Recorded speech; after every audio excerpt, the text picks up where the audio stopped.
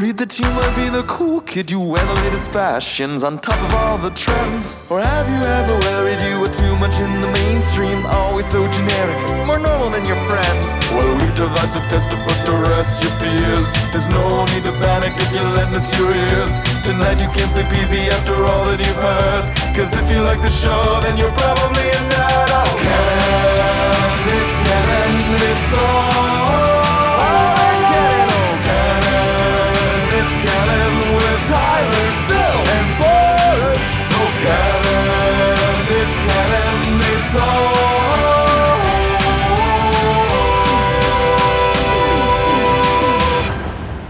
in Canon. And welcome to the It's Canon podcast, the podcast where we talk everything pop culture, the podcast where we talk everything geek, the podcast where we talk everything comics, books, movies. We talk about everything that's in your geek universe here on the It's Canon podcast.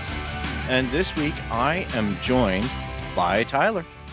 You know what's surreal is I knew Boris wasn't here, and you starting the intro bit still threw me a little bit. I was still like, Yes, and I'm your guest host this week. I'm Phil. And Boris is unfortunately not with us. He is currently undergoing a plague of technical issues, which is frustrating for a tech person, I gotta say, for anybody. But I was gonna say, despite working in tech, Boris has he is the second worst person I have ever met for just bad technology luck. Yeah. Well, the other one being friend of the podcast, worst luck on tech I've ever seen, is Ian, who was on the podcast ages ago as one of our lawyer guests. I don't know what's going on. I don't know if it's the work from home. I know in my line of work, I have to work with people who are working from home. And the amount of issues that I've seen with a particular carrier that Boris is with for the past month has been quite high here in Ontario. So I'm just going to say it. Like, I think something's up infrastructure-wise, but knock on wood, I'm with that other big carrier, and that one seems to be pretty good for me. And most of the people that I support who have it, I get the least amount of headache from it. But in this world, we all can't be on the same service, and that's not good for everybody either. So, I feel for you, Boris. I hope you get your internet stuff sorted out soon. And when he does, that is when we are going to be coming at you with the It's Canon podcast, the one where we talk about the best and the worst of 2021. We have our categories, we have our picks, but I don't think the episode can go forward without that major pillar in Boris.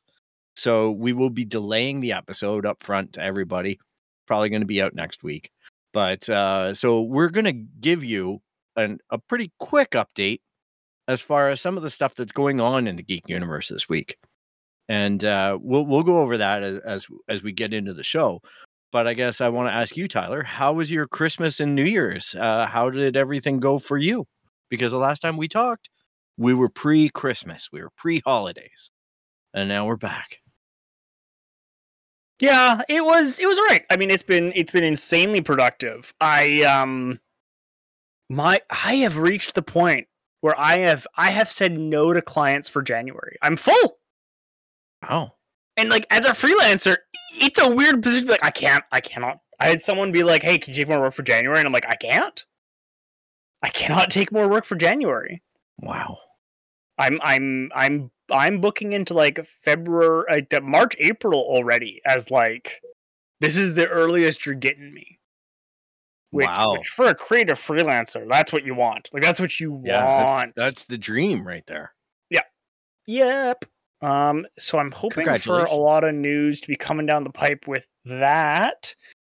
But I had a nice Christmas gift, which was a book I wrote in, I think I started it late 2017, finished it early 2018. And that's pre-edit. Like that's like pre-editing process. Came out on Christmas Eve, surprising me and honestly almost everyone involved. I don't know if any listeners backed or aware of it, but it went on Kickstarter like way back in 2017, 2018. And hit, even pre-COVID, hit like every round of bad luck possible. Like the CEO of the company, and it was like a very small publishing house. Basically, the CEO who was doing 90% of the work had a brutal health scare, which kicked everything back like 9 months initially. And then just like stuff kept piling up, and then COVID, and then. But we finally got all the licensing approval. We got everything approved, and the digital copy came out Christmas Eve. And wow. In true, absolutely perfect tradition, and for people who don't know, this always happens, someone found an error within 20 minutes. And like, my partner works in publishing and can attest, it doesn't matter. You can have 30 people look at a book.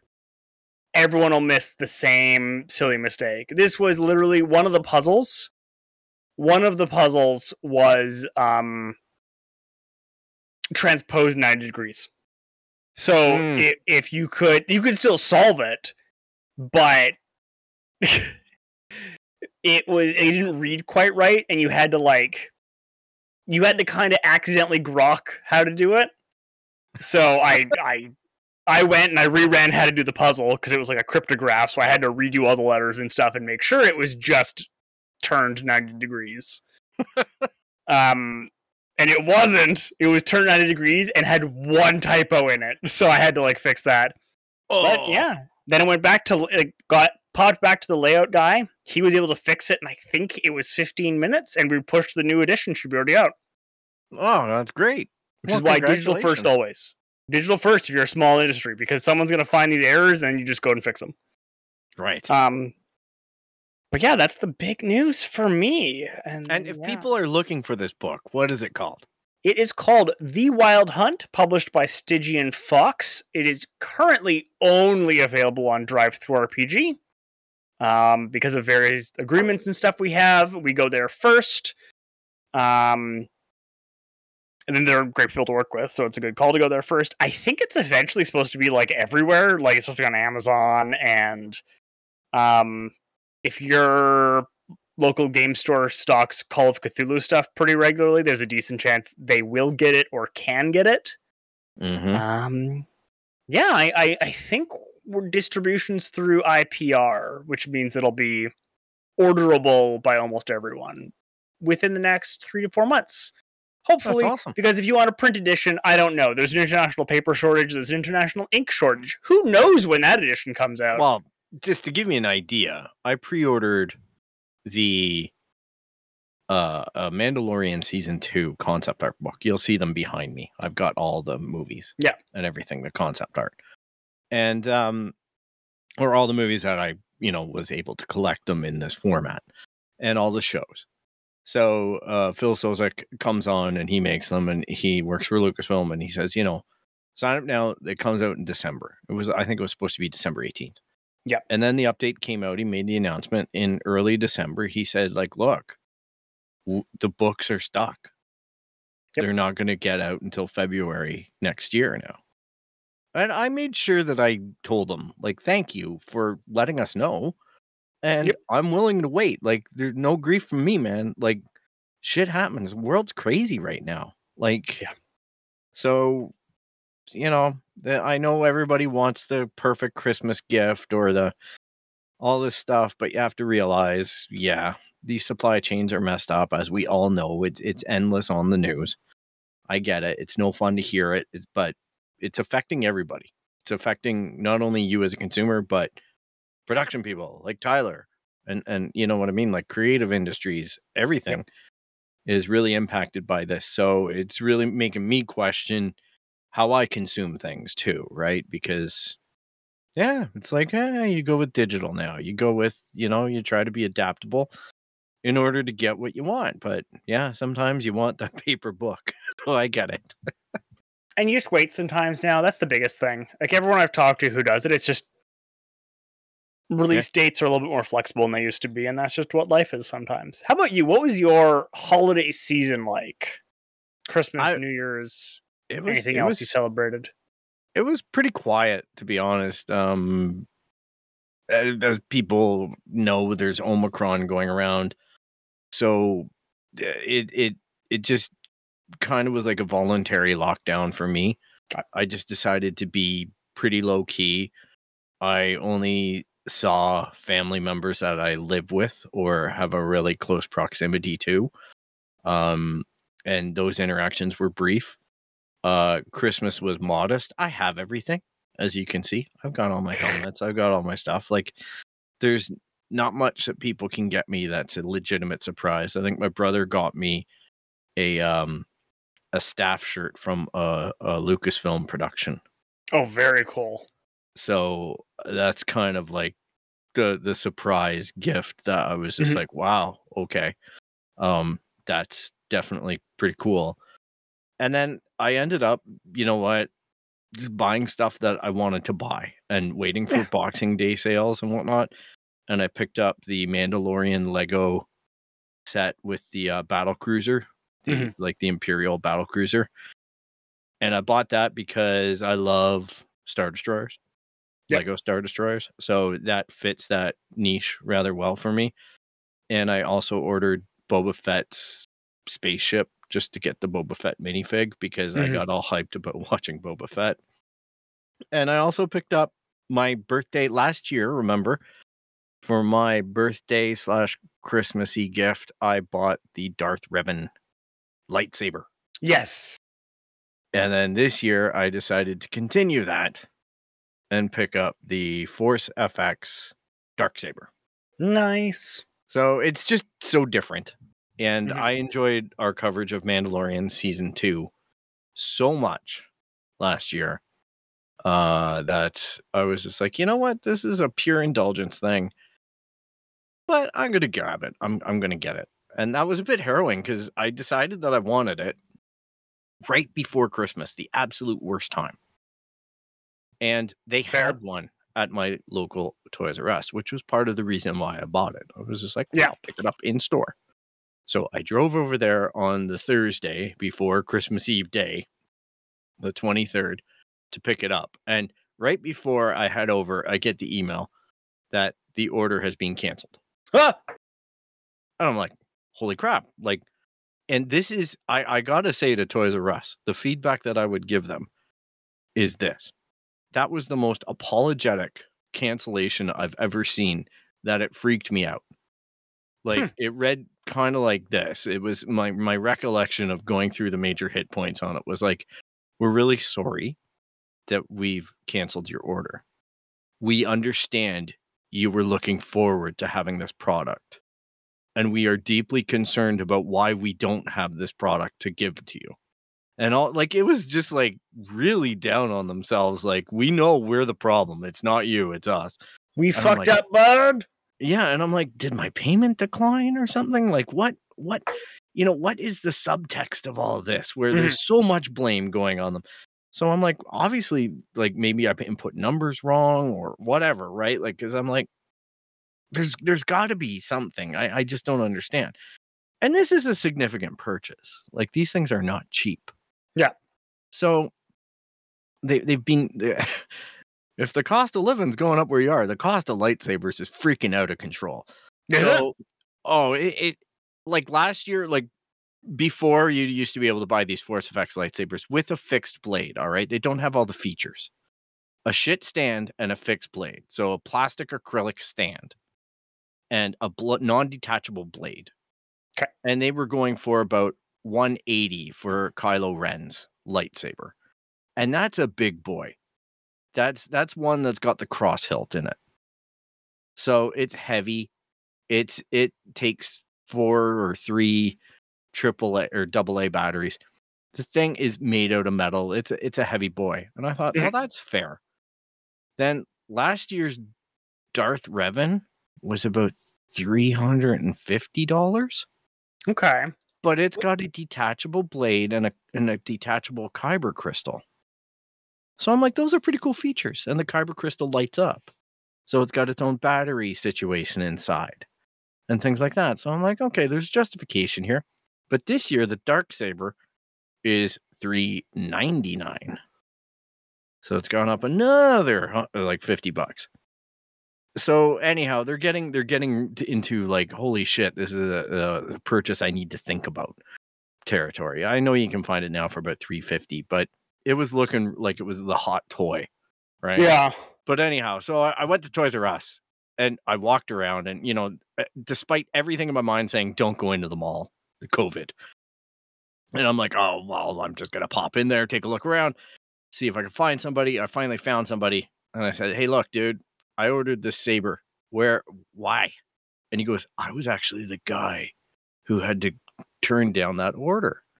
I'm like, okay, what's the story? And he goes, it got stolen.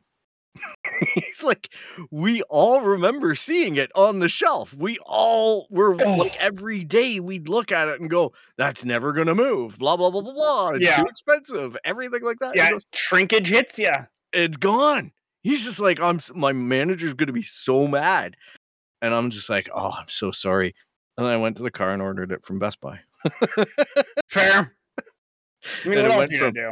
It went from, it'll be delivered this January 6th down to December 28th. But it came in like a couple days ago because it got stuck out west. For some reason, it was in Vancouver. So I'm like, all right, I'm not going to, just be patient. That's cool. Yeah, it's going through Vancouver. Yeah, it got stuck in Alberta with that cold snap. So yeah, I'm like, all right. Yeah, so that was kind of like the fun adventure of just picking up the oddities for me. Mm-hmm. And yeah, a lot of video game and a lot of I'm watching The Expanse, season 6. Yeah, and that's getting intense. But I feel so sad because it's going to be over next week. Yeah, and I mean, I got all kinds of feelings about the big finale to the books, so I don't even know. It's got to be weird. Yeah, and it's funny because I just finished buying the 9th book on Audible with my credit.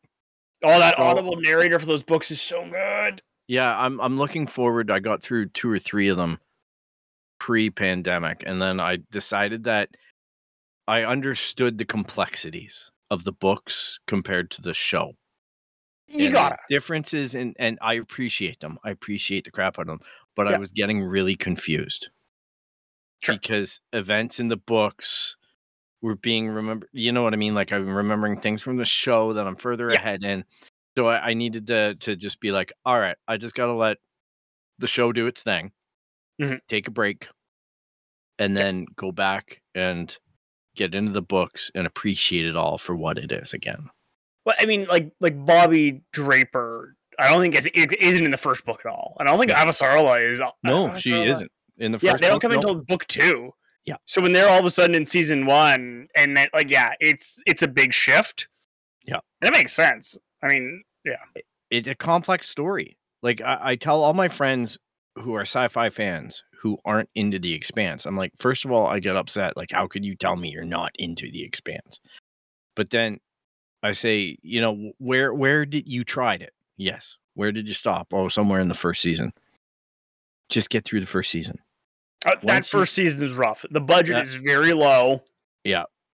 It's not the fastest story. There's a lot of concentration on Miller and everything that gets really confusing for an audience member. Yeah. But once it gets on its horse at the end of season 1, even it starts to get on that horse, and you start to get like really into the proto-molecule and everything, and you're just like, oh, okay, this is really cool. And just you start to understand how space works for this show, and for more so like real life type thing. Yeah. So I'm like, you start to get your brain around the fact that this isn't Star Wars, this isn't Star Trek, this isn't a sci-fi fantasy, this is a sci-fi story. Once you do the proto-molecule stuff, and then the things that riff on that later in the books, for sure. I stopped in the show. Literally, it was a matter of like, I've read this story already. I don't need to read it again. I have too many good things to watch. Right. It's all like in the realms of theoretical physics. Right. For the most part. And then it gets very, like, book 9 starts being like, oh no. I gotta say I'm looking forward to it, but it's such a great show, but it always intimidates me a little bit, and then I remember that I have to trust each season is going to pull it together.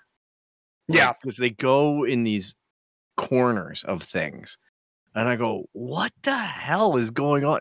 And then it just gets pulled out, and I go, "Oh, this has been a really competent story." It's just the same as bringing Avasarala in season 1 of the show. The book is different, obviously, but you start to see the layering and the texture that they're doing, the density of the stories. Everything in the show is condensing the books, right? And I'm like, holy cow, that is so not the move that most showrunners do. If anything, they water down the show. Yeah. And in this, they start like there's literally characters that are happening. When I got to, I think, the third book, I believe, I started seeing a character develop that's 3 different independent characters in the book, and it's combined as one character in the show. Yeah. And a lot of calls were made. What? Like that? It's amazing, but it's confusing if you're doing it at the same time. 100%. And I could never do it. That's why I noped out.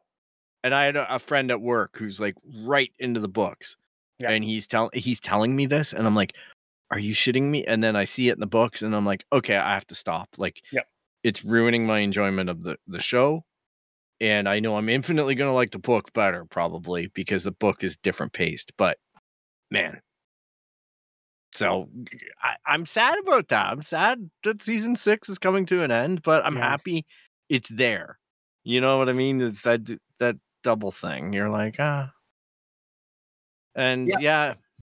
So that's the show that I've been geeking. Yeah, I will say that the in the books, book 6 is, I think, the hardest to read. No. It's just, I don't know. To me, it's just like, oof. But there's also like a bunch of time jumps that are like, you don't realize. I do want to thank you on our Christmas special. We talked about Labyrinth. Yep. I want to thank you for not pointing out that I picked a musical. Is it a musical or is it an opera? No, it's a movie that uses music to help it along. The narrative's not told through the music, so it's not a musical. But I was so waiting for one of you guys to point that out. So I thought that was funny. So yeah, I just, that was something that stuck with me post episode over the holidays, where I'm like, oh, I wish we would have had a ham on that one, but oh well. I guess we're gonna go. I've only got one bit of box office news. I know Boris always likes to talk about the box office, and it is an achievement. Bum, ba-da-da-bum. Spider-Man, the new Spider-Man movie, was it No Way Home? Has hit number 12. Going eating potatoes. Number 12 all time at the box office. During a pandemic, no less. During a surge in the pandemic. Yeah. It's crazy to think about, but good for it. And I'm happy for our Sony and the MCU. We talked about it last episode, and we got pretty spoilery. Yep. So, yeah, it definitely.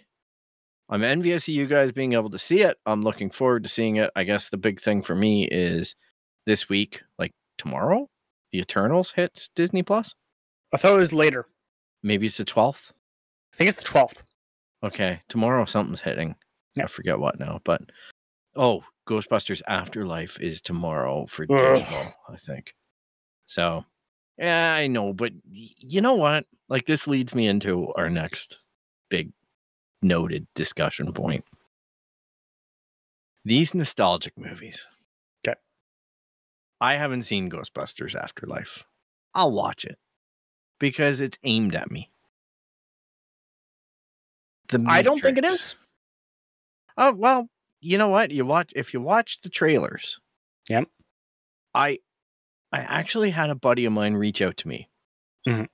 And he watched the trailer for Ghostbusters Afterlife, and he says that he now knows the feeling that I got when I watched the Force Awakens trailer with the Chewie we're home. He's like, I can relate to you now. He's like, sure. I got that feeling watching the Ghostbusters Afterlife because of the original cast members having brief cameos in the trailer. The ones that have survived. So, I agree it's marketed that way. I mean, my takeaway is that if you the Ghostbusters Afterlife is just a capitulation to everyone who bitched about the Ghostbusters reboot. Which that reboot wasn't terrible. It was fine. It wasn't great, but no. I mean, I don't know. It wasn't as bad as people make it out to be. Well, I've watched it a couple times, and I'm like, would I make these choices? No, but I didn't feel that it fell on itself too much either. There was a lot of preemptive hate about it being women. Yes, and that's what my takeaway was with that. There's a lot of that. There's a lot of hatred of like, how dare all of the men be idiots? And it's like, have you seen a Ghostbusters movie? Yeah. The men are always all idiots. Like, that's Ghostbusters. Everyone's a fucking idiot. Yep. That's womanizing, you know. And I mean, separately, I think Melissa McCarthy is a very talented actor. I think she needs a good director, because having seen her in stuff where she's like being directed by her husband, who's not great as a director, it's bad. And I think that's what it is. It's just like, you know, I think Melissa McCarthy is one of those actors who, whether she's great or not, depends 100% on the director she's with. Yep. Read the script. Read her investment in the character. Man, there's a lot of stuff, right? Like, yep. For a while there, she was churning movies. She was the name, right? And it showed. It was just like, she didn't do anything in... maybe it is the director. You know, there were choices made there that made it a bad movie. But I find that sometimes her best characters are the ones where she really has a smaller part or more focused scenes. Maybe, you know. I think she's like Will Ferrell like that. Yeah. Right, I think Will Ferrell, it's rough to have Will Ferrell as the main character of your movie. Not impossible. Yeah, but you gotta really. But it's harder, right? Yeah. And part of it is, you know, if you look at what's it called? The America trilogy, or whatever it's called. Anchorman, Talladega Nights, and Ring of Fire, or whatever. The skating one. Okay. Those are. It's an unofficial trilogy about America. Okay. He's playing like an over the top character in all three. Right? He's not doing Will Ferrell. Yeah. Yeah. Can't believe we're in the Ferrell-verse here. The Ferrell-verse sounds terrifying. It does, doesn't it? Yeah, don't like that. Oh, okay. So I want to talk about this. This is going to be a major bulletin on the show points. I watched The Matrix, the new one, Resurrections. Yep. Me too. I told myself at the end of that movie, I need to watch it again. Sure. But I haven't summoned the willpower to watch it again. Yeah. So I need some time with it. Yeah. But I was dying to talk to you in particular because I know that you're a big Matrix fan, as I used to be. Mm-hmm. My take, I'll say it. I didn't hate it. Yeah. But I found that it was so in itself, it got confused. Yep. I mean, I think on purpose, separately. Yeah. I mean, you know, the scene early in the movie where they talk about Warner Brothers making them make a fourth game is literally what the negotiation was. we're making a fourth Matrix movie, whether you are in it or not. So your choice is like get one hand on the wheel, or we're taking it from you entirely. And, you know, I think when you're in that position and you think the story's done, like, what do you do? Yeah. And I think that it being weird and cerebral and kind of fucky and, like, out there is natural. And I mean, there's also a bunch of other parts, right? Like, the reason Keanu Reeves doesn't have a single fight scene that isn't just him waving his arms is because he's too busy and he didn't have time to do any fight choreography. So they had to, like, write around that. And a lot of that movie, I think, is just like, we had to write around a bunch of problems we had. Yeah. With right? COVID and production and everything. COVID. Right? Keanu doesn't have time to do fight choreography. Keanu has limited days on set. Hugo Weaving doesn't want to come back. Yeah. Yeah, you could... Lawrence Fishburne doesn't want to come back. Yeah, the whole thing with the video game I thought was interesting. I thought it was really unfortunate about Neil Patrick Harris. And I found that was just a really difficult thing for him to be the bad guy. Oh, that was whatever. It makes sense. It makes sense, but I just have a tough time taking that serious. So I've sat on this, and I have an idea for what I would have done for the fourth Matrix movie, but it unfortunately requires you to have a fifth Matrix movie, and I don't know what to do for that yet. Yeah. But the fourth Matrix movie, like, basically the first third is the exact same. Mm. But instead of, like, just have it, like, the entire movie is just whether or not we get Neo out of the Matrix, or whether or not any of the previous movies happened. Right? Have the entire thing, like, just, reject a bunch of it. And just have him, like, having increasingly weird encounters and having stuff happen, like, he gets in a big gunfight and then turns around and the gunfight's over and none of it happened. Right. And, like, have it be that, like, the computers have gotten better at editing shit. Or did they? And have so much of it be like, no, you had a mental breakdown. This is an unreliable narrator. And I would end it with him waking up out of the Matrix. Like, him waking up in that tube again, and, like, doing, like, the thing, he pulls away out and he pulls up, and just have him look out over the city, or look out over whatever, and we don't get to see it. And just him go, like, him say, whoa, again. Yeah. And end it right there, just black.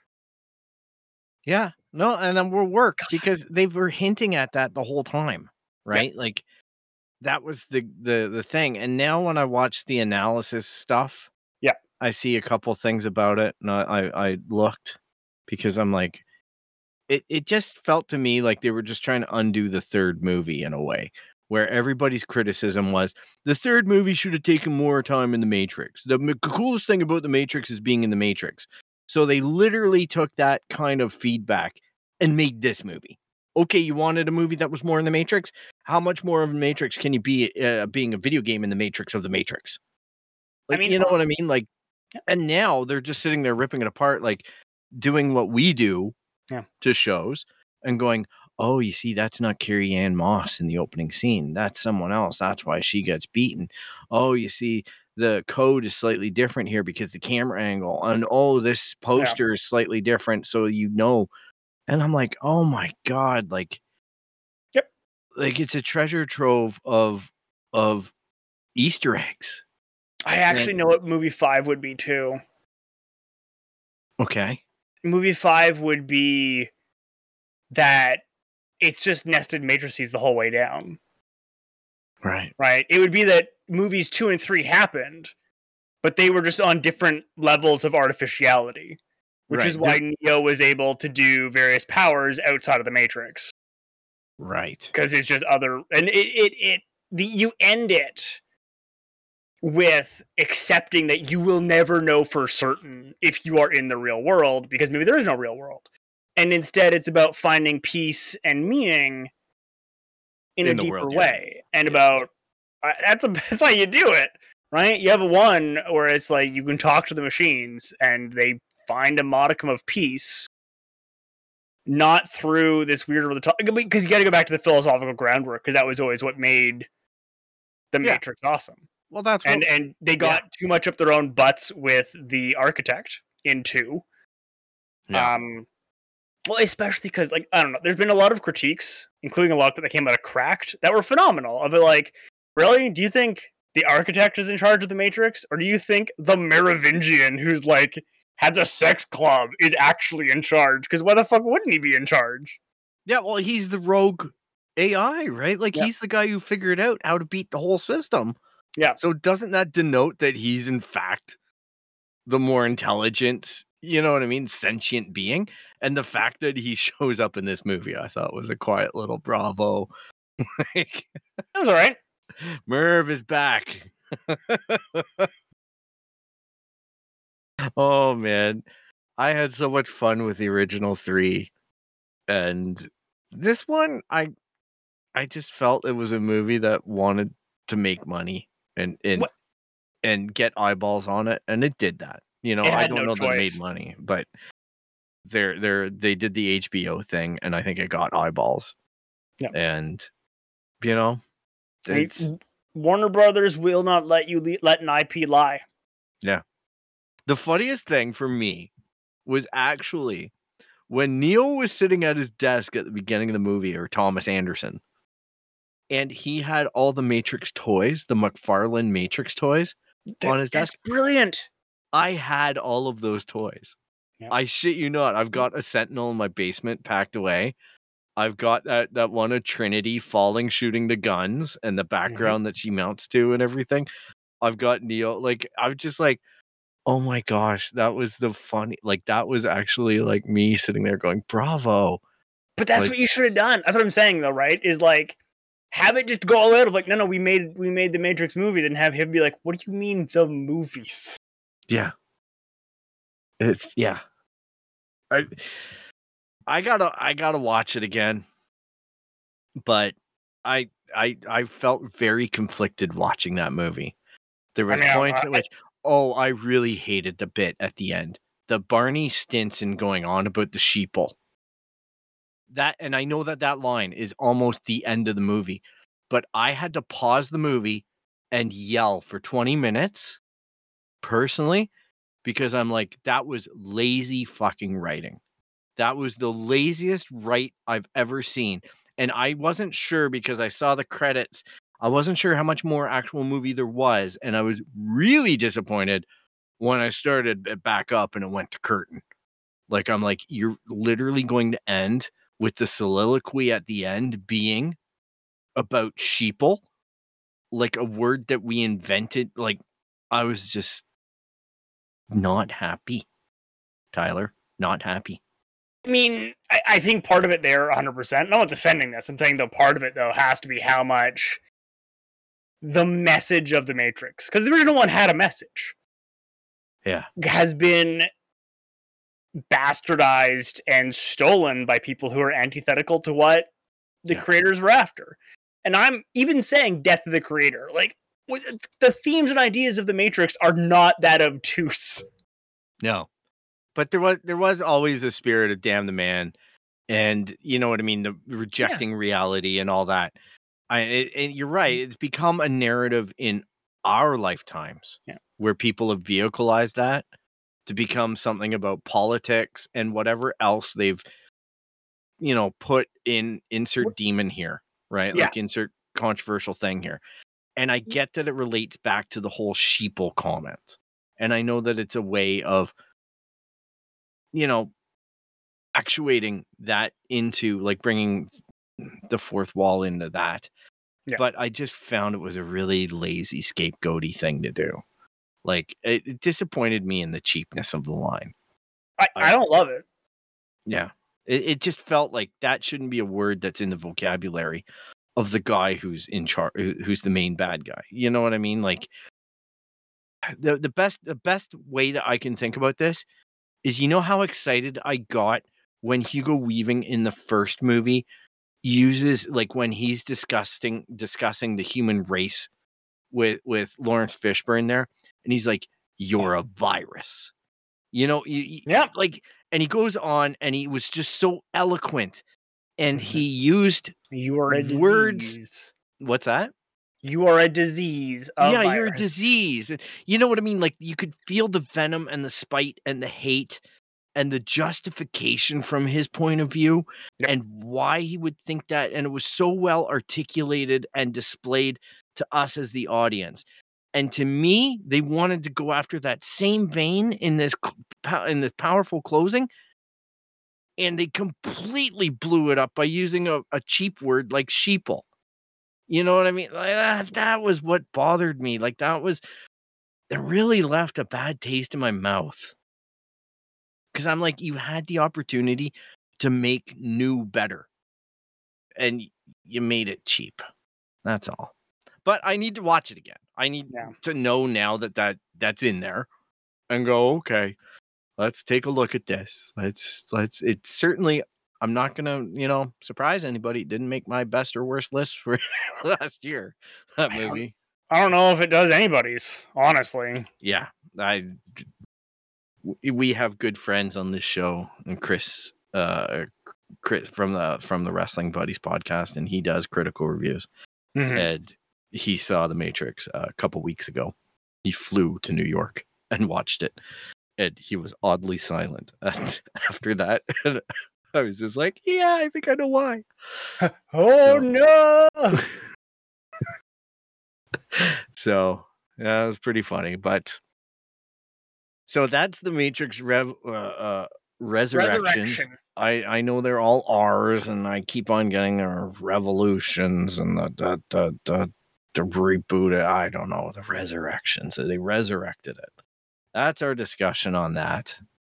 I hope Boris watched it, because I'm sure I heard him yell a couple times, and I'm only 50 kilometers away. So that brings us to our closing spot this week on our ad hoc episode. That brings us to ad hoc-isode. Ad hoc-isode. I regret that. So sorry this happened. The ad hoc-isode picked up the sheeple and flew away. So, well, we have our final topic, our final show, the Book of Boba Fett. You know that we all watched it. I wasn't sure how we're going to tackle this as a show right now. I was hoping that we'd do an episode and talk about episode 1 and 2 at the same time, because I've seen some critical mixed responses from the internet. And yeah, I'm going to have a discussion with Boris and Tyler about this off air, but I've got some ideas about how we discuss this show. That is going to be a little bit different format. But are you saying the internet it gets mad at things and overreacts? Phil, say it ain't so. I have heard that. I honestly have been staying away from most reactions. So I've made no bones about this. My Twitter experience is not like most people's, because I don't follow topics. I follow people. If people become toxic or just antagonistic, it's one thing to have a different opinion. It's another to be an asshole about it. If you become an asshole about it, I unfollow you. It's that simple. So my experience on Twitter is usually very good, because most people subscribe to that same outlook, where we can discuss things, but you can have differences of opinion, but don't be an asshole about it. So I avoid a lot of the negativity that surrounds the Star Wars universe. So unless somebody actually puts together a coherent and informed idea about why they didn't like something, I'm probably not going to see much about it. And you know what? I like the fanboys. I do. To me, Star Wars is like pizza. Even when it's bad, it's good. Okay? Because I got more Star Wars than I had one day before that Star Wars came out. Right? So I feel like that's, even if it's bad, it's good. I may not have liked The Last Jedi. What is my most watched Star Wars movies lately? Last Jedi and Rise of Skywalker, because I didn't like both of them, and I have to figure out how to like them. And I'm finding those ways. I'm finding the nuggets. Just like when I watched Labyrinth and I watched those as little skits. There are bright points in those movies, and I have to look at where they shine and not focus on where they don't, and hope that we get more Mandalorian shows and that type of Star Wars storytelling, because I think that has value. Mm-hmm. And I think, to me, Book of Boba Fett was an excellent beginning, but it didn't fit the formats that they've been spoiling us with The Mandalorian. There's not a lot of talk. There's, they're letting the story be told through the action. And some of the action, frankly, wasn't very good. I found that some of the fights were a little bit What did you think? I'm with you 100% on that one. Although I was like, okay. I have started medication over the last few months that helps me focus for a variety of reasons. And this is important because I'm taking medication to help me focus, and I was still having difficulty focusing on it. I was still like, it's over here. Anyways, I'm potentially here for it. I don't know. This is gonna sound a little bit weird. I'm potentially not thrilled with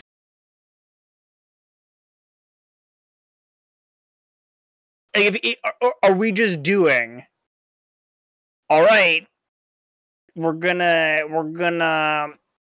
do the thing, he's gonna be not like other crime bosses, and I'm like, okay. Why? So your concern is that we're just doing a show about Boba Fett because they can do a show about Boba Fett. And they're just kind of like... Much like the criticism that I have for Solo, the movie. 100%. Have to do it, but you did it. Is it bad? No, but does it need to be there? No. Well, and you could have done so many more interesting things. And they are. Like, to be fair, we've got Ahsoka in production. We've got Obi-Wan coming out this year. We've got Mandalorian Season 3 finishing production. We've got Andor. I don't know that Andor scratches an itch for me, but... I don't know who that one's for. That's a weird one. It is, but... Hey, I like it when Lucasfilm throw money at stuff. Because usually there is some value in it, even if the value is don't do that again. Sure. Right. So for me, I see a lot of stuff that okay, like let's I have to talk about Boba Fett in the context of how I grew up with Boba Fett. Boba Fett was everything. For a guy who talked so little, it was everything. And by that I mean he was marketed on everything in the 80s. Yes, he was. So, as a kid, you couldn't escape the buzz around him.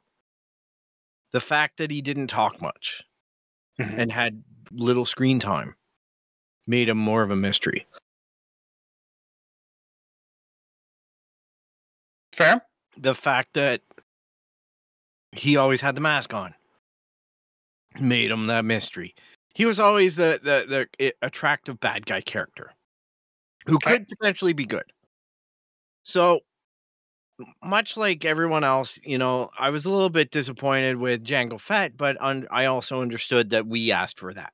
We asked for that backstory. As much as we sit here and we talk about the fact that we want Star Wars to introduce new characters, to explore and do all that, we all secretly do this. Oh, cool. I always wondered about that. When they do go down that path, and we do reward them with our money and our eyeballs. So I get that there's a weird relationship with Lucasfilm that way. And this is in that area.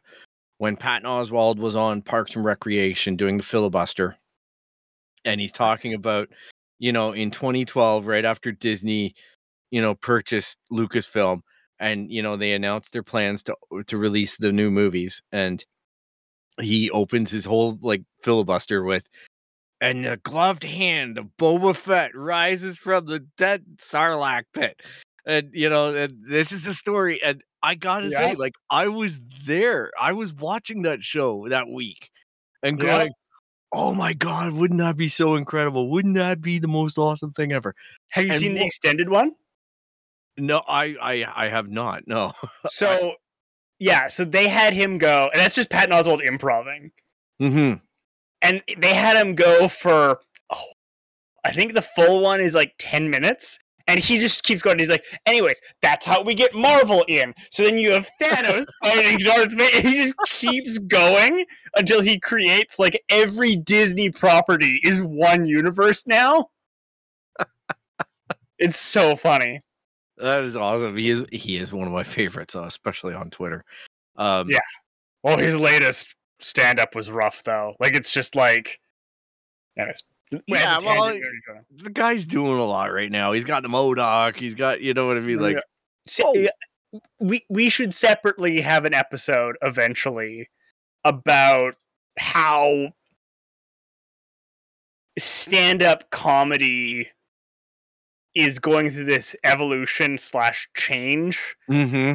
And there are a whole bunch of people who I argue are not doing stand-up anymore, which I don't mean as a slight to them. I mean it as I obsess over definitions.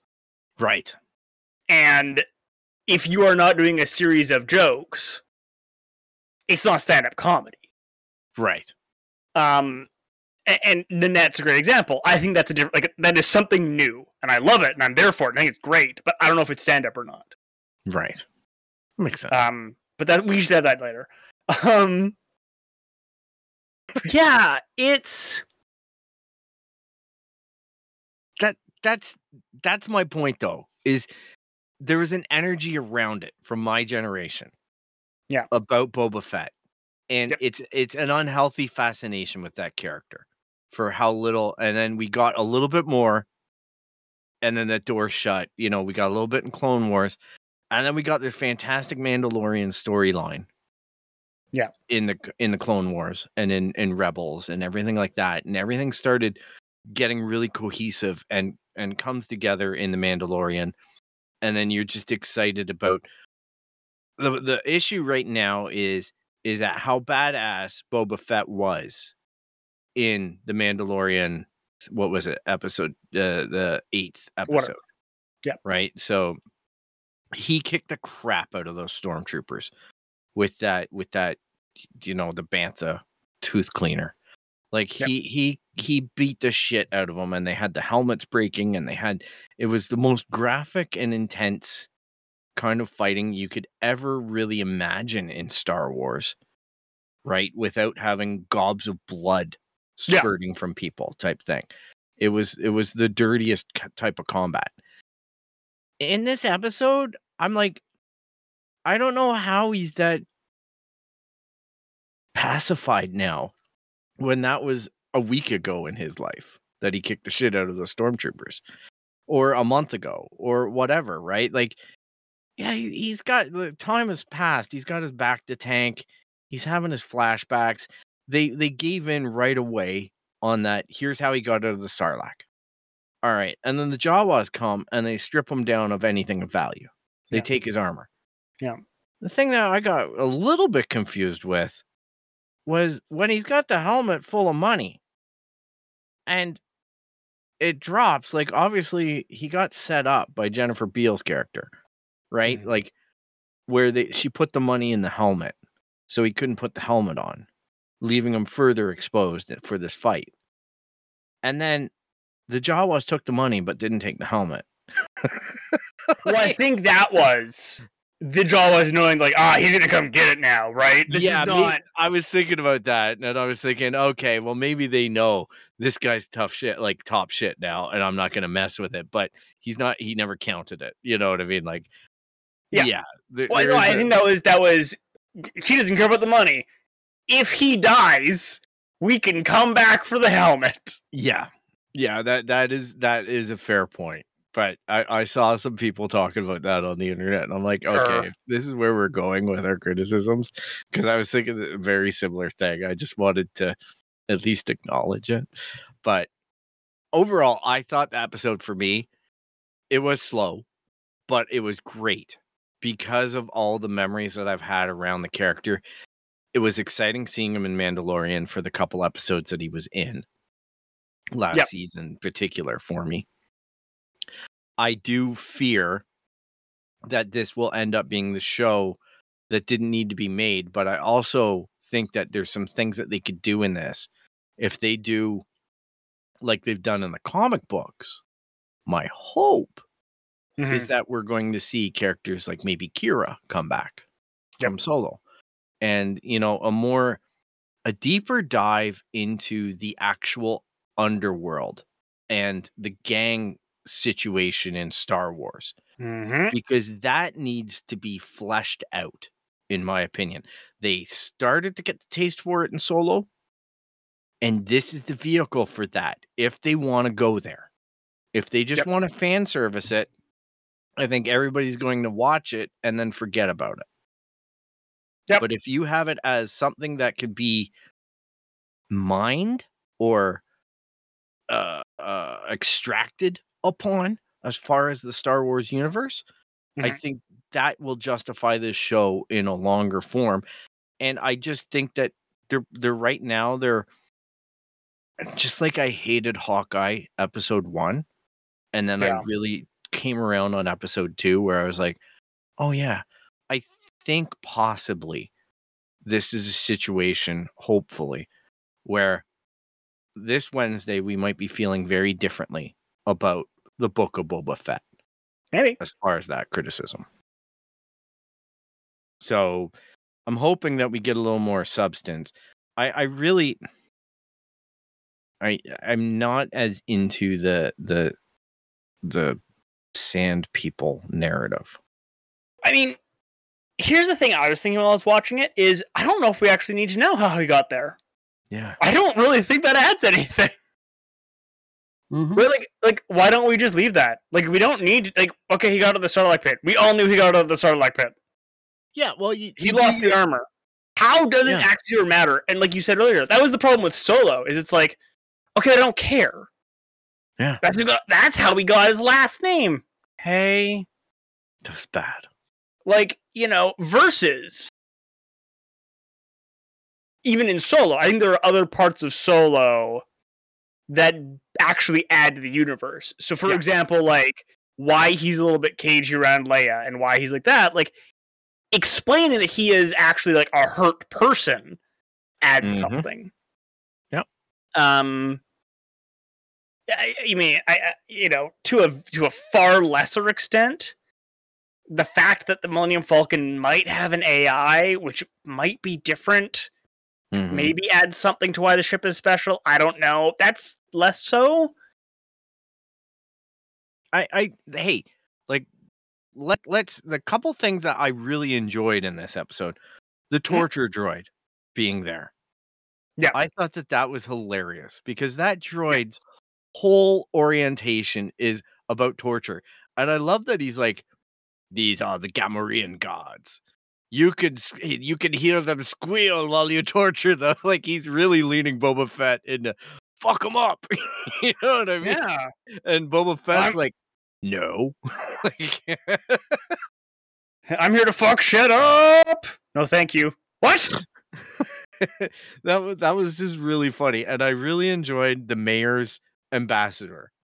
That dude. That was an amazing performance. Like, unreal. Like, that was, wow. I've watched that a couple times now, and I'm like, he makes sure that he's off the Rancor pit gates before he lets him know, like, I don't think the mayor's gonna see this in a happy way. Yeah.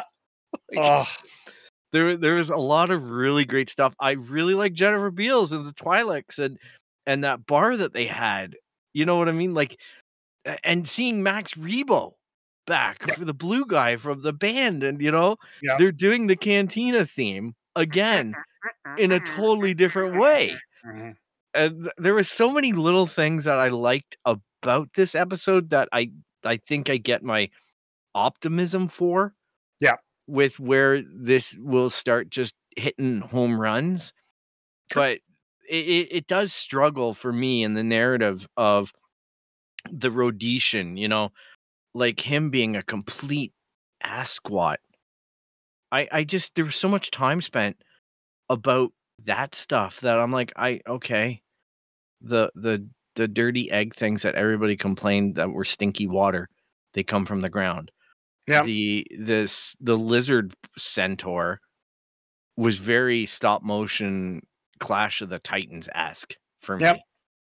And I just thought that the face of it and everything was dumb. But there's always a monster in Star Wars, so I've given up trying to figure out. Gotta sell the new toy! Yeah, why there's weird shit in Star Wars. I'm like, because George Lucas always loved weird shit. So I'm not going to complain about it, but I did find it was a little bit of an oddity in the whole pantheon of what we know as Tatooine, right? Like, as much as Lucasfilm tried to say, oh, there's not much happens on Tatooine, everything's happening on Tatooine. Yes. Like, for the butthole planet that's furthest away from, that's light years from anything that's relevant, Tatooine seems to be a hotbed. Like, Darth Vader was born here. Darth Vader grew up here. Luke Skywalker grew up here. You know, like Rey retires here. Rey retires here. Like, it's Jabba the head of Jabba the Hutt, who's one of the most powerful Hutts. It's got a huge salvage operation that apparently every goddamn thing happens through. Exactly. Like, Jakku is like the new Tatooine for that era, but man, oh man.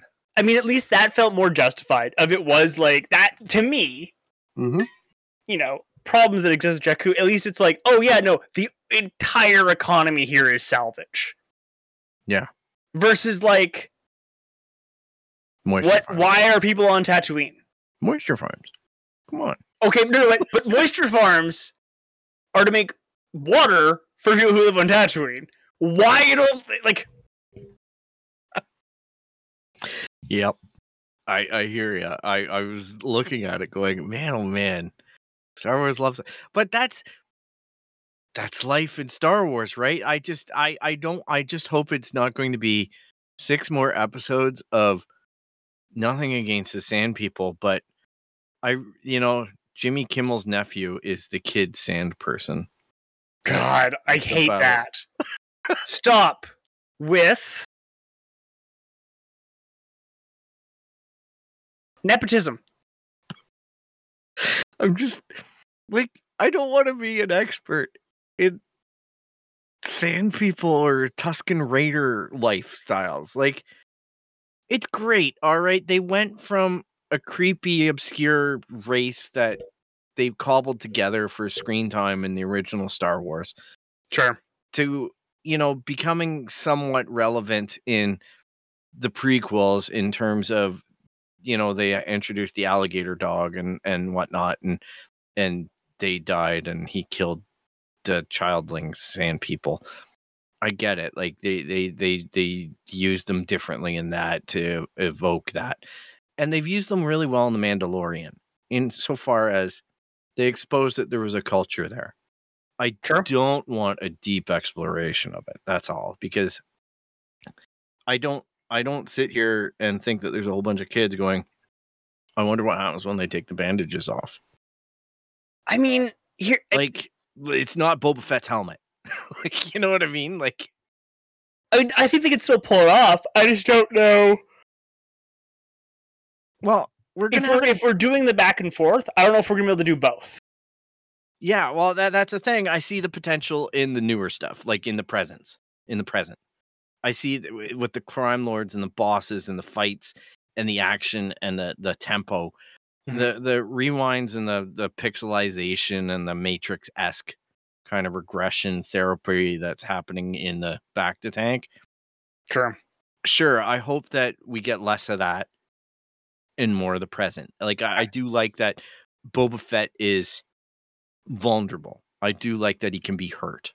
I do like that you know, there are parts to this. They're putting together a really interesting character that's potentially deep and flawed as well. And maybe this whole thing, but you know, like Fennec Shand is sitting there going, we need to rule by fear. And Boba Fett is sitting there saying, no, I want to rule with, you know, with compassion or reason type thing. I want to have a more reasonable relationship with the crime lords. I want to everybody should be prospering. It's going to be a mixture of the two. Like there's going to be times where Fennec Shand is right and he's going to have to do that. And, you know, you even saw that when he tells her, I need him alive, like get him alive. And she chooses not to bring both in. She chooses to kill one. Yeah. And just take one. And I'm like, that's her mantra. That's her outlook. It's screw him. Well, he didn't need both. Like, would he have been accepted both? Probably. Right? He would have been like, oh, I got two guys now. I can work them. Good cop, bad cop, whatever. Yeah. Fennec Shand is just like, nope, I'm going to kill one. You know, I don't want a headache. I got to bring him in. Less is more. There's a lot of stuff that I like about the show and that I'd like to do a deeper dive on it. I'd like to do get back to what we used to do, but I also want to talk about stuff like in the future. I think it would be fun to talk about, even in the episodes that we saw, what kind of marketing opportunities do we think Disney are going to be exploiting with them? What kind of Lego sets are they going to make? Which characters are you most looking forward to and least looking forward to being brought to us in toy or other forms of maybe comic books or whatever? Because I think that there's a lot of comedy in stuff like that. Like man, oh man, I can't wait for the Lego Sarlacc pit escape to come out. I mean, yeah, that's coming. I have a separate thought I want to get your input on. So no, you don't know Star Trek like as well, right? I used to be a big Star Trek person. So Star Trek has had for a really long, like Star Trek has a problem. And that is they don't know what happens after TNG and Voyager and DS9. Ooh. Right? Like everything after that we've made is chronologically before it. Oh my. Right? Like we keep doing stuff earlier, and to the point where like the TV show, like the new movies had to reboot it all. Because they don't know what to do. Yeah. And I think that is the same problem we're facing with Star Wars, which is a combination of scared money, which prevents you from taking chances and starting to remix stuff with, you know, what else you need to like evolve a story. Well, in defense of Disney, what they've been shielding behind, I'm not saying I buy this, but I'm saying this is what we've been told as a fandom. Sure. Is that when they excommunicated all of the legacy stuff and called them legends. Yep. And I said, this is now the new canon. Yeah. The idea that they sold, now we know this is full bullcrap, but the idea they sold us was that there will be a think tank going forward that is able to say what you're allowed and what you're not allowed to do as far as canon goes. So the idea of that to me is there's somebody like Pablo Hidalgo or David Chang or somebody sitting there gatekeeping stuff to the point, like we even heard it when we talked to Jim Zub about his writing experience with the Star Wars books. That somebody's like saying, you know, can this happen, and making notes in the margins, right? Yeah. So we know that it's happening on some level, which is great, but I don't think it's happening to the degree that we wanted to when we see such disparity between The Last Jedi and The Rise of Skywalker, right? Like it just seemed like two directors battled each other there. Yep. And for, you know, the idea is that Star Wars is telling its writers, we're going to give you this prequel space in the High Republic era that you can go do that in. And we have a video game end of it that's playing into that with Eclipse. We have these things are happening here. We see these books, we want Claudia Gray to go plug into that New Republic era and start bringing her magic there. But the idea is that they're exploring the space between the end of the good trilogy, or and the space between the First Order type thing, right? Sure. So after Return of the Jedi and First Order, they've actually done a remarkable amount in there. They've got a remarkable amount of space in there, but yes, you're right. The storytelling is getting crowded, and they seem to be scared about telling the story about what happens after Rey retires. But it's not even that. I don't get that. I think the issue is also that the story has to change, right? You can't just tell the same story again, and that's right. But arguably, they tried to go there with Rian Johnson, right? Like that's what I'm getting at, and the audience had a shit fit, and now they're terrified. Yeah, and that's the unfortunate part. Like Broom Kid was the future, right? Like in so many ways, Rey not having a lineage was the move. Yeah, because and absolutely capitulate. Looking at why these wars keep happening. Yeah. Yeah, they capitulated with the Rise of Skywalker, and they tried to undo all sorts of stuff. Yeah. And I'm worried about what that means. Yeah, I agree. Like, it is a concern. There's some great storytelling that is happening in that space, and I'm just hoping that they understand that shows like, to me, that could break the mold are the Book of Boba Fett.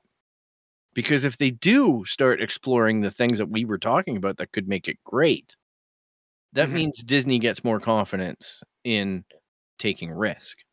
I don't think they do. Well, why would you get more confident? Why is it not instead you just keep getting to make money doing the same thing? Yeah. Well, right. It actually has to be that these fail, or at least these have a rougher time of it. Yeah. No, but that's what I mean. Like, if Book of Boba Fett is successful, and storylines start propagating out of what the potential of what's there, not necessarily directly related, but avenues to explore in other timelines about these gangs and about the underworld and about all of this stuff. That's where George Lucas, his inclination was to go to the underworld. That's what the whole video game was called, right? Like, that's what the pre-production show was about the lower levels of Coruscant. God, that would have been such a good game. Yeah, like the dark areas of what happens in Star Wars, the bowels of Star Wars. They've done it a little bit with some of the storylines out of the Ahsoka storyline in Clone Wars and whatnot. They started exploring what's Ahsoka's relationship with the universe now that she's not a Jedi, right? Yeah. And they do that a little bit, especially with. I rewatched last night the Mandalorian season 2, episode 5, the homage to Akira Kurosawa by Dave Filoni last night, and that great battle with Ahsoka and the fiefdom, and you know what I mean, like just all that stuff, setting the plate for Thrawn and everything. Yeah. I like that idea, man. Like, I'm just like, shit, I really wish that Ahsoka gets here sooner than later, because that's where I want to go. Like, that's where I want to see stuff happen, and I want them to take chances in it. Right? Yeah. Like these are all things that got born out of the cartoons, and I never thought that I'd see them on live screen, and here they are happening because Disney's trusting Dave Filoni. Yeah. And that's what I mean is, like, if you put it in the right people, yes, it could be beautiful. But if you do this shit show hop that they've done with their directors and the churn and the Kathleen Kennedy intervention and the corporate intervention, then that's a problem. Like, Bob Iger, obviously not a perfect guy when it came to this. And he was hands on or hands off. I don't know. We'll never know with Kathleen Kennedy and directing her. But this Bob Chapek guy scares me even more, because I don't even think he tries to hide that he speaks to exactly what you're talking about. Yeah. This is like, he's all like, well, what do the shareholders want?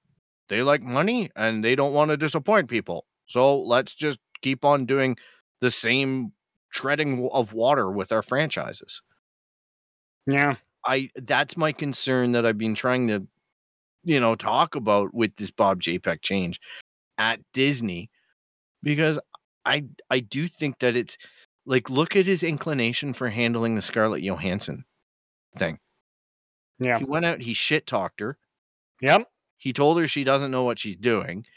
He said she's just being greedy. He's done everything to character assassinate her. Yep. And for a fact that what happened in the back of that was Bob Iger went in and said, do you see why that doesn't work? And then he went and he finished it out of court, settled it, and now she's directing a Marvel movie? Yep.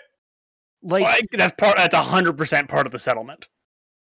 Yeah, well, it is. But how the hell did they sweet talk that after the kind of crap show that Chapek led? You know what I mean? I'm like, wow, this is an incredible thing. Like, all of a sudden the marriage is back on. Like, we're okay with everything now. Like, that must have been a good book of money and a great deal with this movie. But it's just like, good for Scarlett. But I'm just saying, it just shows to how the bad judgment Chapek showed in that is just, because I've heard nothing but horror stories about what he's doing to the actual structure of Disney on the inside, because he's basically demoting all the creatives to being powerless over their creation and promoting all the bean counters to having the accountability for everything. And that's going to result in this scenario that you're talking about. But it's going to take 3 to 4 years before it actually starts happening. Like, before it starts hitting the screen for us to sit there and go, what the hell is this? Yep. I think the other side to remember is how much these are now turning into, what's the proper term? It's I think the term's changing, but it used to be called a transmedia experience, which is very much of like you said, you have rules on what you can and can't do and change. Mm-hmm. And it can be done well, but I think that if you look at someone like J.J. Abrams or even Zack Snyder, they don't play well in someone else's sandbox. And they want to be the big dog, and they want to be their show. Yeah. And, if you want to make the next Marvel movie, you don't get to do that. Yeah. We just had the revelations come out of even Zhao, who just did the Eternals, said that in like an early draft of the script, they just destroyed Earth. They're like, nah, screw it. Earth just ends. And I don't even, you write stuff in early edits and stuff, but I think that attitude of like, I don't know, that's not my problem to fix, is like, okay, that's kind of disrespectful to everyone else. Yeah. And, I don't want to, it could have been 100% pulled off, right? It could have been like, oh, well, we are bringing in the multiverse. This was a different universe. And we could have done this whole thing. And sure, rock on. That'd be great. But I think we're starting to see these differences of some people who are like, they don't play well with others. Well, they have to do a better job at getting the people who, or are like identifying the people in the world that are what their capabilities are. Like, it sounds like an HR recruitment issue. Like, to be honest, like, it's so weird in creative industries, though. Like separately, I get it, right? Like, you might have somebody who seems really docile on that front, and then they get their teeth into it, and we're talking about the magic of people's childhoods here, right? So, like, if you look back at the making of The Mandalorian season 2, that gallery exposition that they had, and you watch the bit with Robert Rodriguez and what he pitched to Dave Filoni and Jon Favreau, right? Like, he's sitting there getting his kids to put on his Boba Fett Halloween costume helmet and Stormtrooper costume helmet, and he's filming stuff with his action figures. Sure. About how he wants the fight sequence to go. And he sheepishly is like Dave Filoni sits there and he goes, "Is that your action figure in this reel, like this previs?" And he's like embarrassed, like, "Yeah, it is."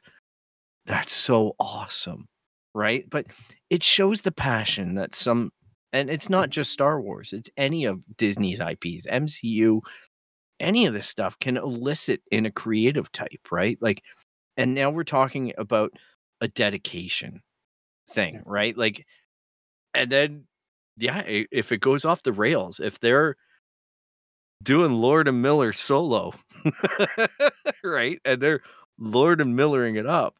Part of me goes, you hired Lord and Miller, so you should know that. Shame on you. But I think that there's an equal chance of getting somebody in there that you think is going to be completely docile. I'm not saying that with Robert Rodriguez, but you unearth someone who's really passionate about something. And then you're like, oh shit. So maybe that's what's happening with Patty Jenkins. I don't know. Right? Mm-hmm. There's a lot of complexities to making movies.